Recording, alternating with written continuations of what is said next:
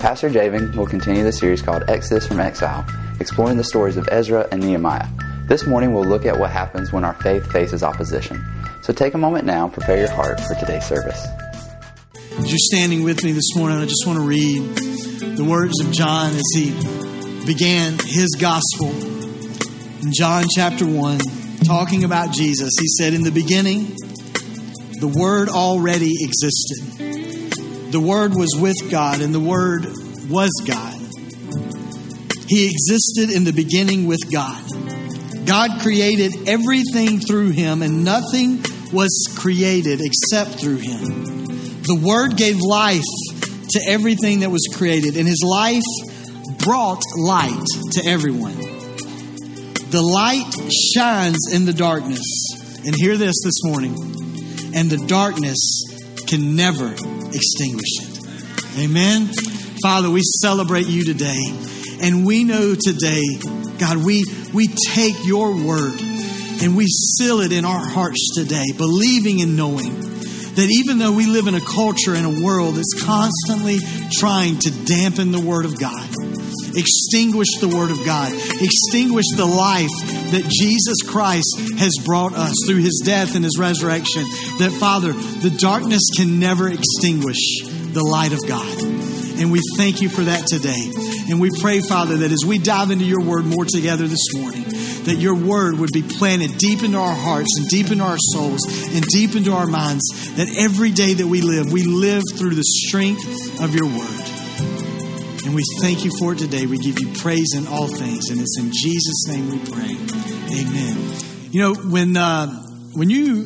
if you're a person that watches movies or you watch television shows or you like to read a story, or nowadays you listen to stories, if you like any of that, when you're involved in a story, if you notice one thing about characters in those stories that you notice, especially if the story's good, is that character, the main character, is a group of people that are going to face opposition. In fact, writers tell you if there's no opposition, then there's no story. One writer said it this way. They said that opposition creates stakes.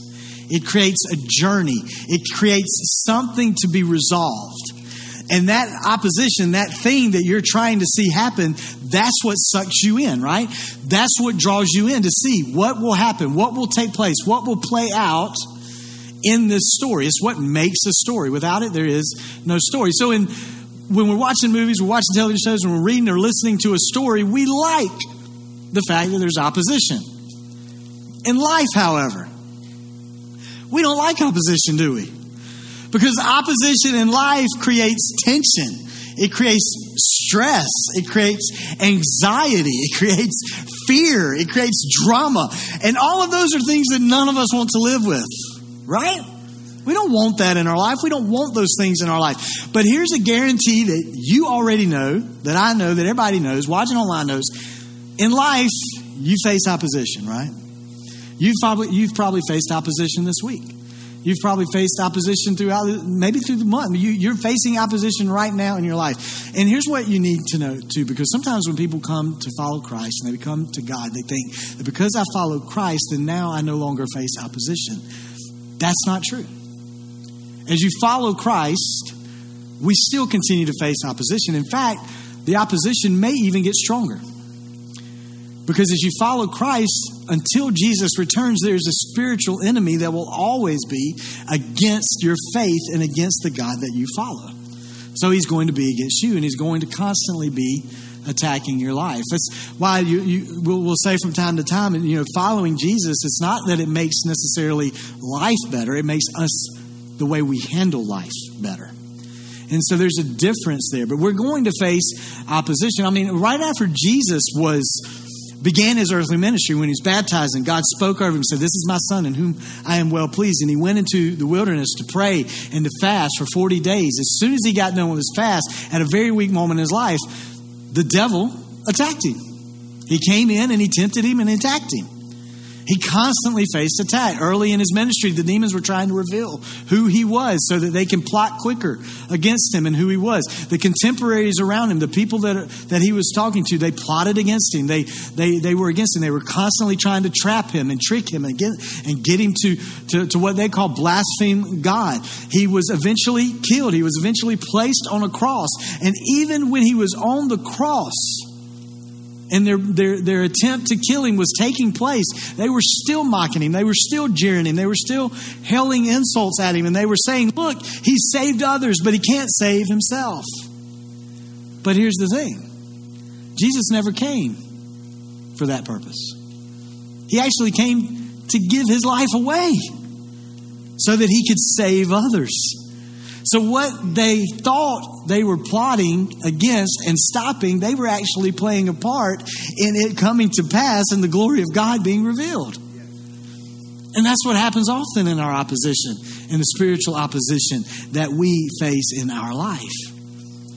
Why do we constantly face this opposition? Because it's what John was talking about. There is a darkness in our culture and a darkness in our world because of the spiritual enemy that reigns over this world that is constantly trying to extinguish the light of God within us. That's constantly coming against that, constantly trying to fight that. And when you are a follower of Christ, you're going to face opposition to your faith. Because as Peter said, there is an enemy that is prowling. And he's looking for someone to devour. Jesus lived a perfect life. He was a perfect person, and he still had enemies. Right? So life's not going to be any different for us. So I just want to encourage us this morning. I want to look at a few verses from the Word of God this morning to encourage us. All right? Let's look at John chapter 16, verse 33. Just let this encourage you today. This is Jesus, the words of Jesus. He said this. He said, I have told you all this so that you may have peace in me.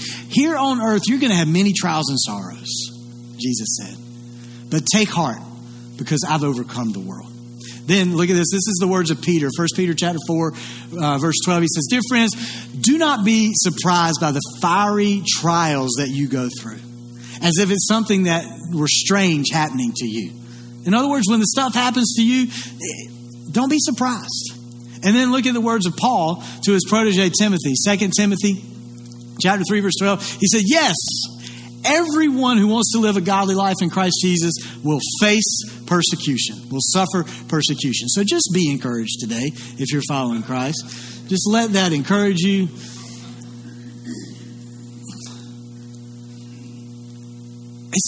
It's there because we have an enemy that is constantly against us. But know this, when you face opposition to your faith, the opposition that you face is not an attack against you or what you want.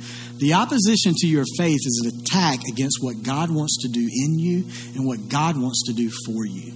It's always an attack on God and His purposes and His plans. So when you begin to follow Christ, when you are a follower of Christ, you have to pre-decide some things in your life. You have to pre-decide a few things. And I want to show you a few of these things that you have to pre-decide that's going to take place in your life. The number one thing that you have to pre-decide in your life is that the Word of God will be your primary guidance in this life. That you are primarily, in everything in your life, you're going to be led by the Word of God. Another thing that you need to be pre-decide in your life is you need to say, I am not going to get distracted. I am not going to get diverted from how God has called me to live this life and what God has called me to do in this life.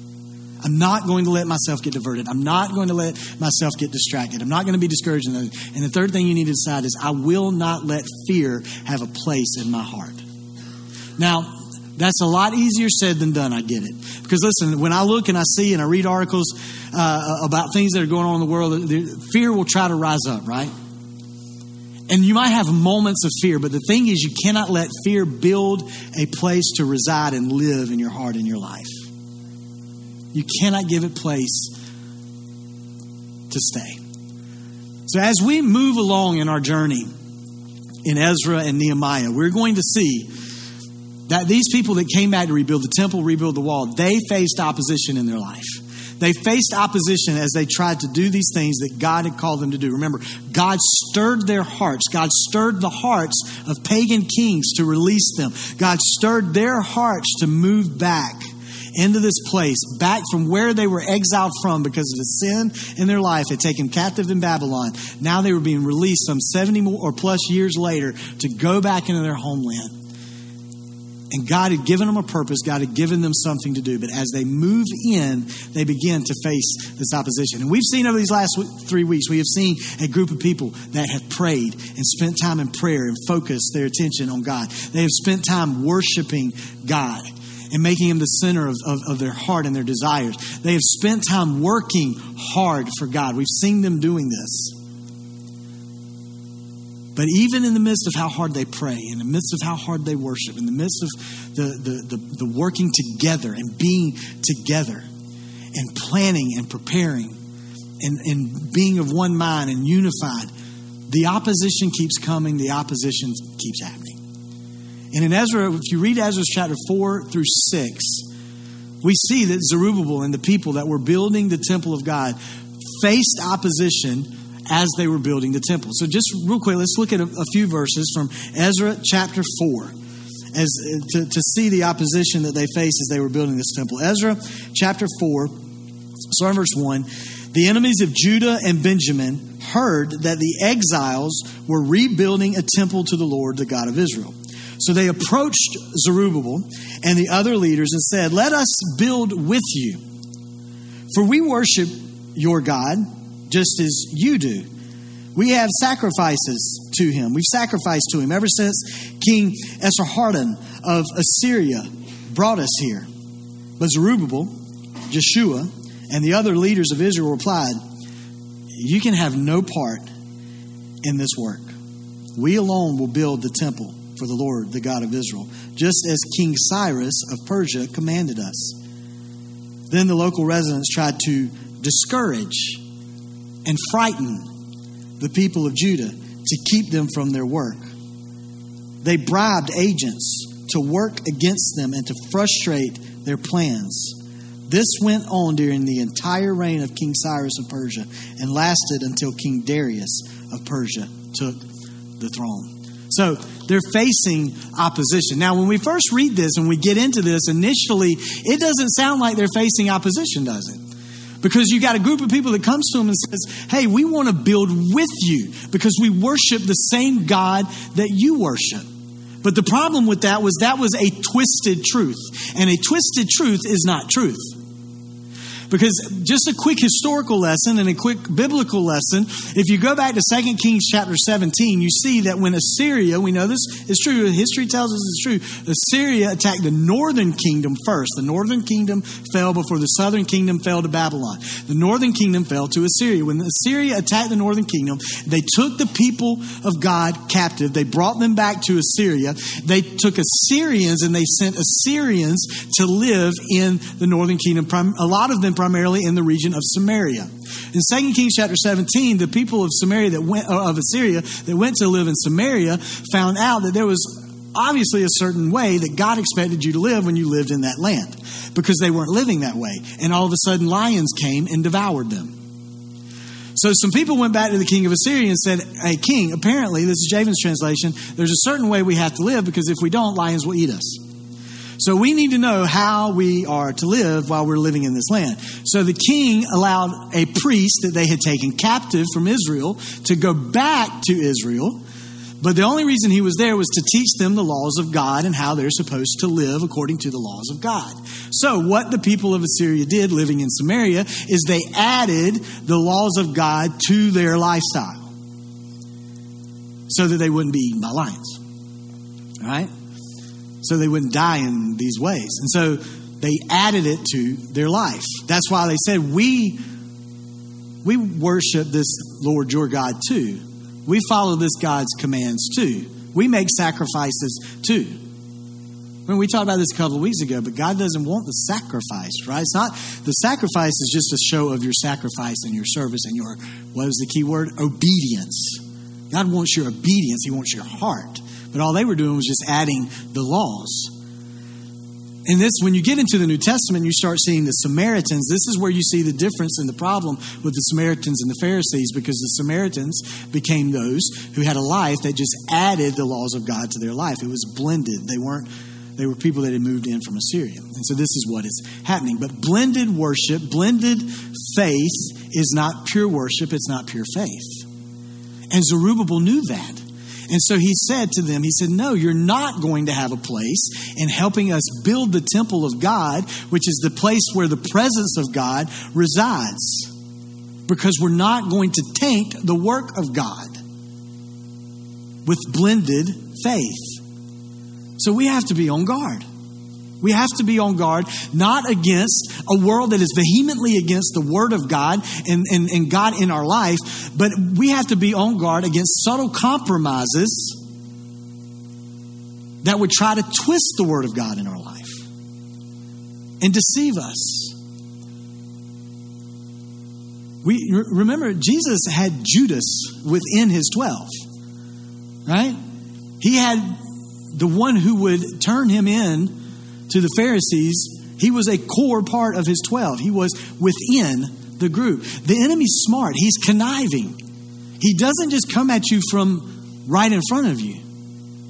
He works from within as well. I mean, look at what Paul warned the leaders of the church of Ephesus when he was on one of his missions. He started the church of Ephesus.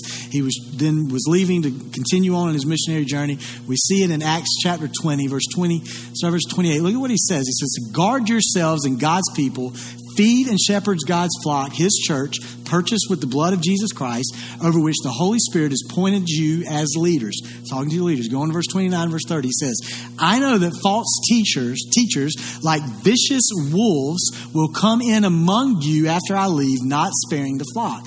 Even some men from within your own group will rise up and distort the truth in order to draw a following. Paul was warning him, look, this is how the enemy works. He will twist the truth of the Word of God, even amongst the people within the body of God, to distort and deceive the people of God. That's what the enemy does. I mean, when he attacked Jesus in the wilderness after he prayed and fasted, that's exactly what he did. He tried to manipulate and twist the Word of God. It's exactly what he did to Adam and Eve that caused the whole fall. He twisted the Word of God. And it brought sin into this life. It's the whole reason, one of the reasons that the Holy Spirit is a part of our life, so that we have discernment. So we can discern the truth of God's Word and when we're being deceived. That's why we've been praying and why we've been saying from the very beginning of the year, the importance of praying the words that Paul wrote to Colossians. God, that I may know you and understand you and have a knowledge of you so that I can gain spiritual wisdom and understanding for this life. Spurgeon defined discernment this way. He said discernment it's not knowing the difference between right and wrong. Discernment is knowing the difference between right and almost right. Because it's the almost right that gets us. But guess what? The almost right is still wrong.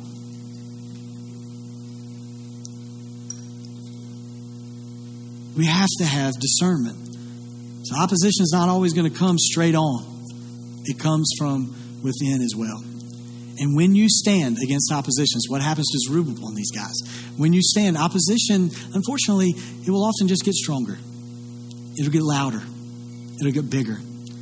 And when you go on and you read in Ezra 4, Ezra 5, Ezra 6, the opposition kept coming. And eventually they were discouraged and they stopped building the temple. And they went back and they started building their homes instead, where they were going to live, rather than where the presence of God was going to live. But if you look at Haggai chapter 1, the prophet Haggai actually comes to the people.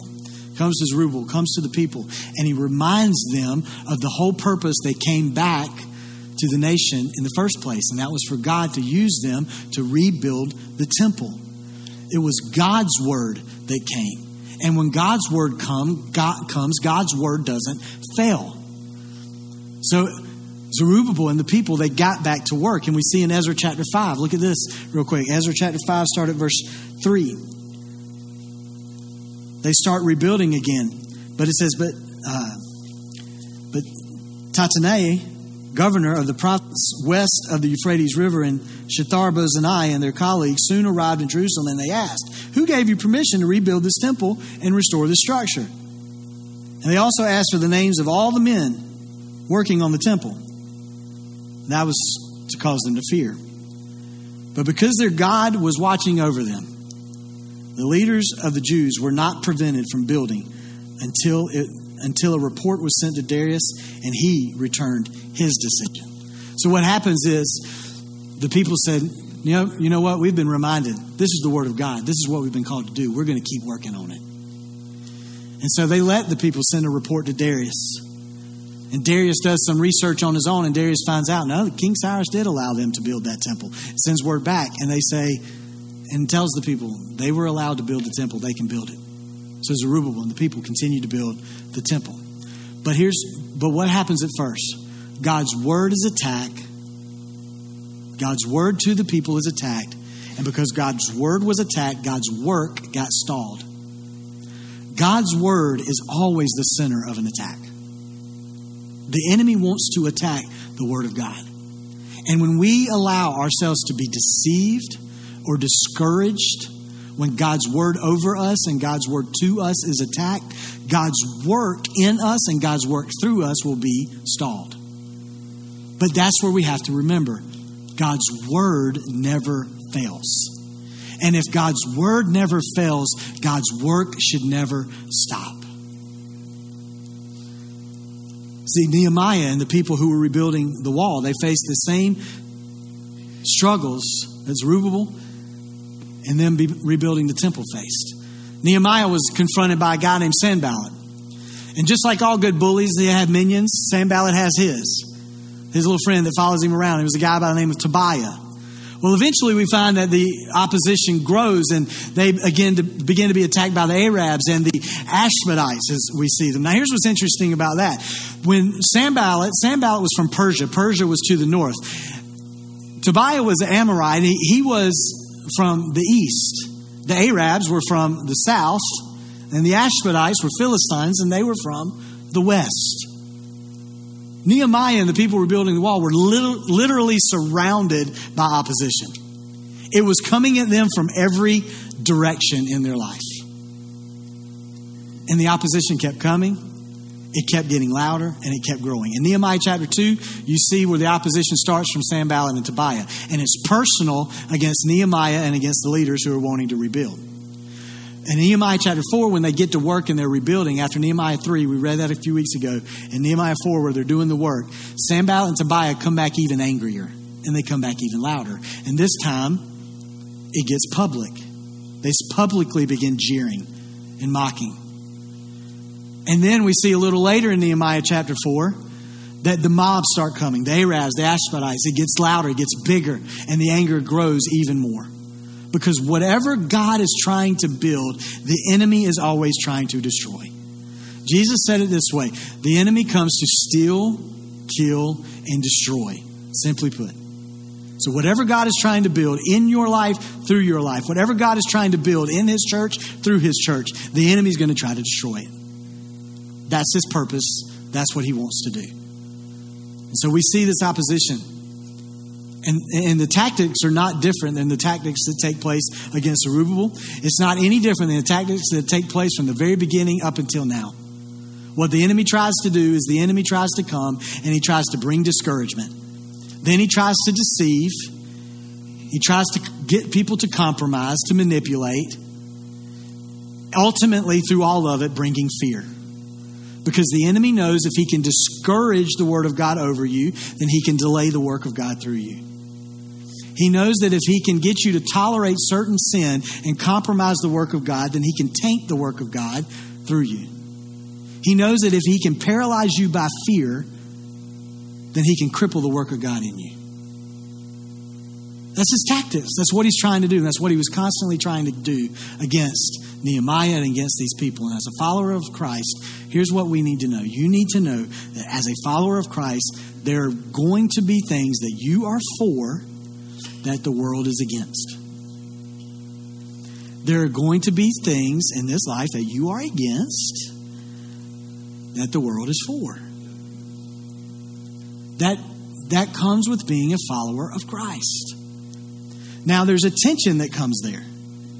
Because we know as a follower of Christ, we are supposed to be for others. that we're told to even love our enemies. And if we're going to love our enemies, that means that we're for them. And we have to care for them. We are considering the betterment of their life. Which is why we talked about what we said last week. And why we'll talk more about it within the body of Christ next week. That tolerance is the opposite of repentance.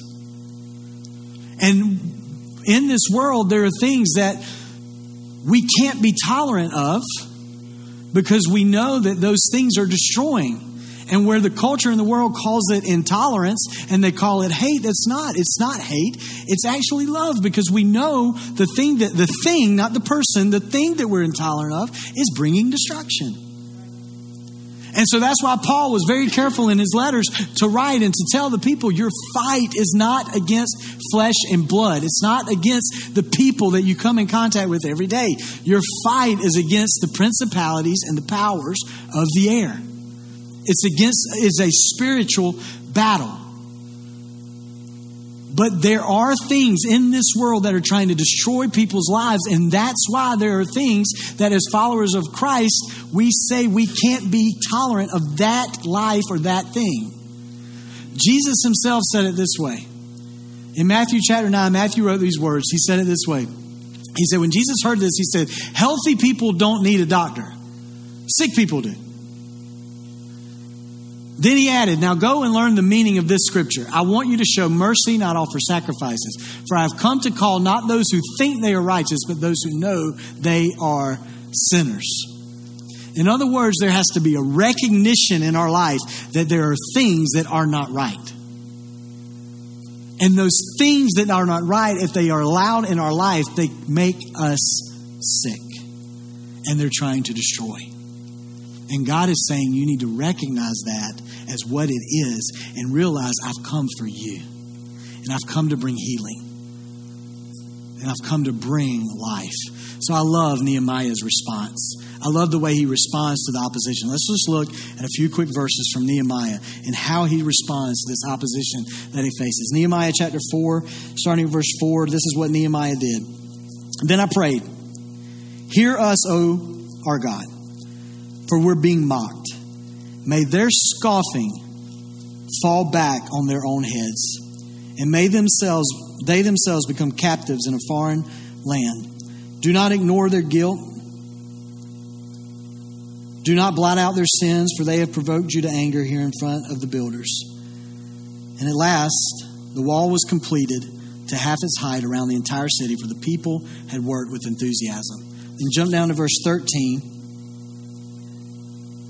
Verse 13, it says, so I placed armed guards behind the lowest parts of the wall in the exposed areas. I stationed the people to stand guard by families, armed with swords, spears, and bows. Then as I looked over the situation, I called together the nobles and the rest of the people and said to them, don't be afraid of the enemy. Remember the Lord, who is great and glorious, and fight for your brothers, your sons, your daughters, your wives, and their homes. Because what you are defending is bigger than just yourself.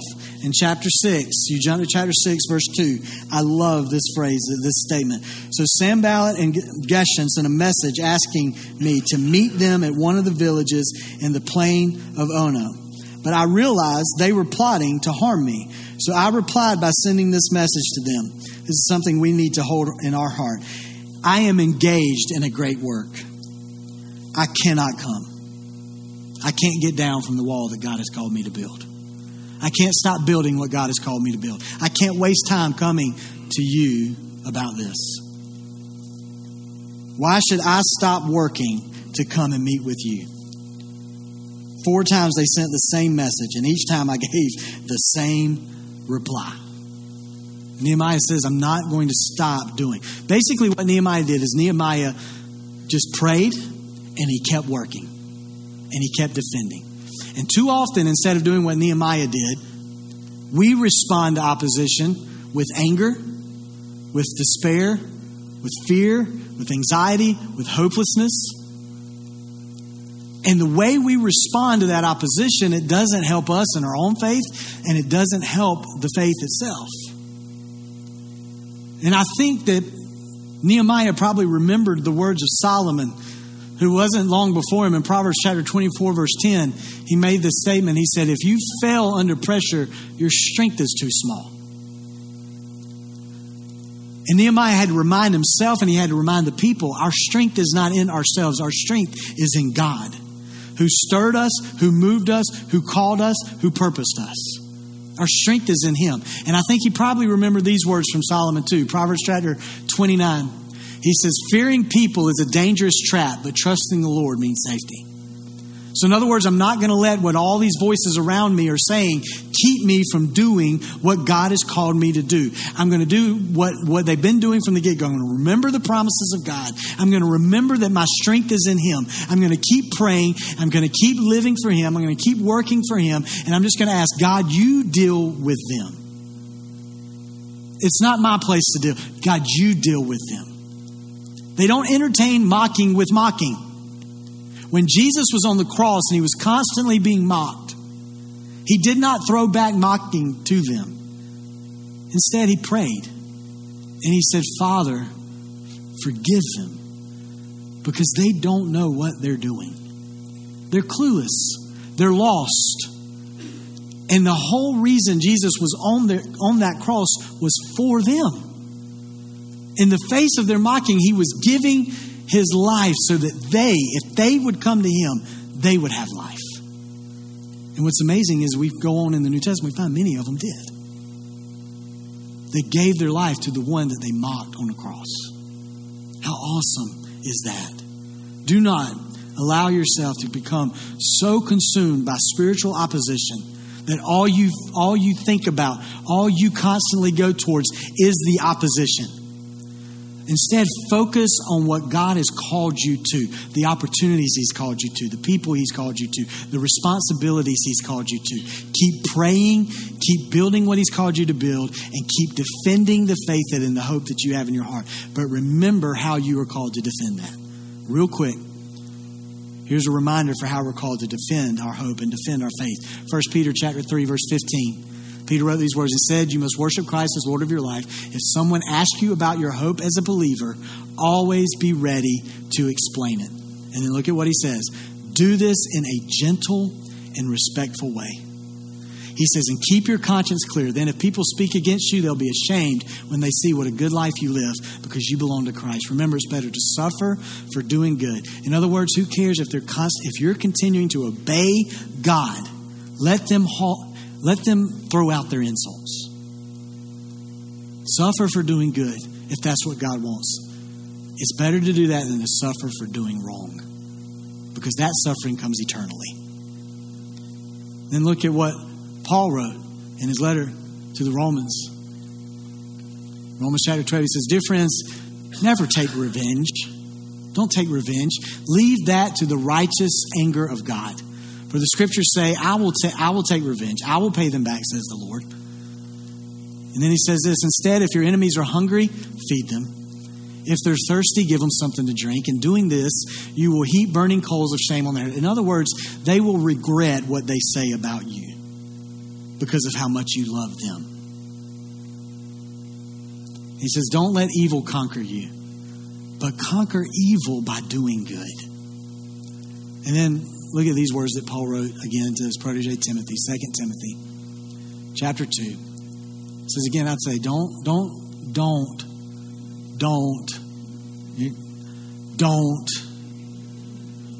get involved in foolish, ignorant arguments that only start fights. The servant of the Lord must not quarrel, but must be kind to everyone, be able to teach and be patient with difficult people, gently instruct those who oppose the truth, and perhaps God will change those people's hearts and they will learn the truth.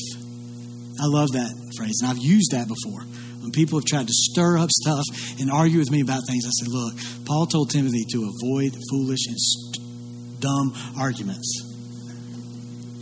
So I'm not going to fall into this.